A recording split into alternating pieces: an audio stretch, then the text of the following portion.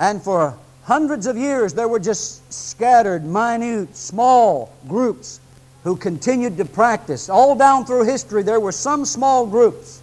Now, I'm not going to go into all the details on these, but there were some small groups that continued to practice. And from about 1000 A.D., the Catholic Church took the position that speaking in tongues was a sign of demon possession.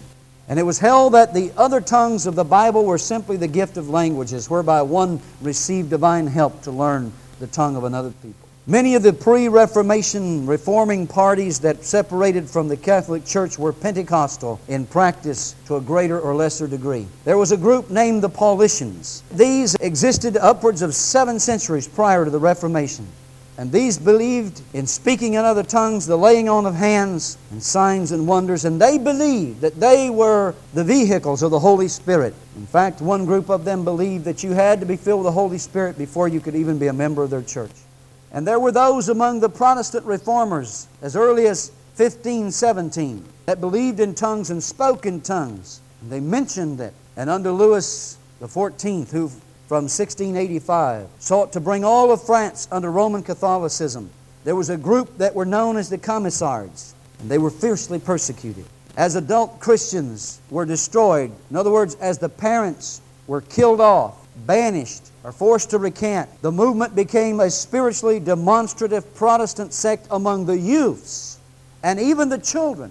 And it is recorded that in their meetings, that it was so great among the kids and the youth that it was referred to as an epidemic.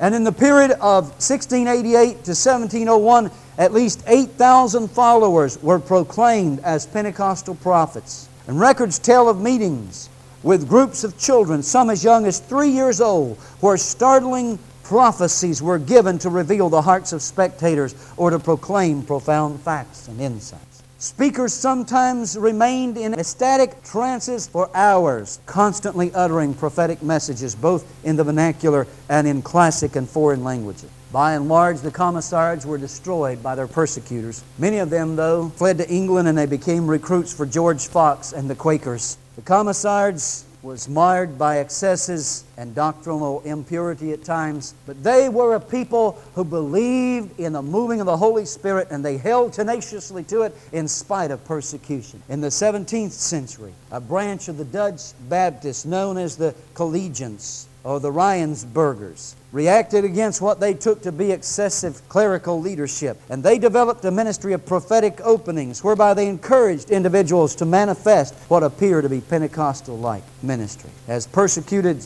heretics were driven abroad, they contributed to the Quakers, to the Seekers, and to the Ranters. The Quakers began about 1650, and they were committed to Pentecostalism. The Quakers were. And this is substantiated by the name which describes their response within their meetings to spiritual demonstrations. Where do you think they got the name Quaker? A century later, beginning in 1739, the Methodists also enjoyed Pentecostal experience, although they did not make Pentecostalism an essential tenet of the faith. It is commonly noted that at least until the 1780s, miraculous spiritual manifestations were common to Methodist meetings. A typical testimony is that of Thomas Walsh, a well-known Methodist preacher. In 1750, he wrote, "This morning the Lord gave me a language that I know not of, raising me soul to Him in a wonderful manner." Founder John Wesley wrote, "The Holy Ghost enables men to speak in tongues, prophesy,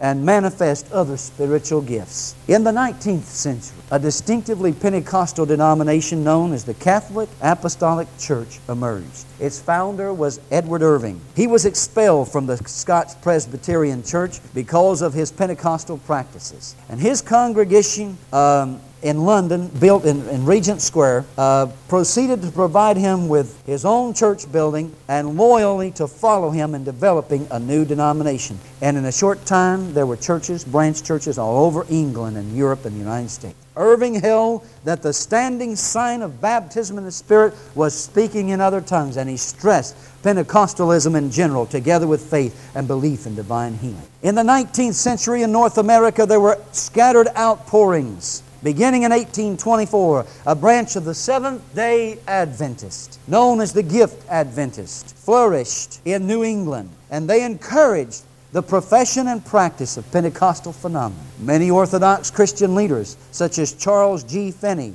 reported in 1825, "I received a mighty baptism in the Holy Spirit." Dwight L. Moody wrote movingly of a remarkable answer to prayer, and he said that God filled him with the Holy Spirit, and it was reliably reported that at least on one occasion when Moody was preaching, he began to speak in other tongues. In the latter part of the decade of the 19th century, the circle of Spirit-baptized believers began to grow. R.A. Torrey, A.B. Simpson popularized the expression baptism in the Holy Spirit. The stage was set.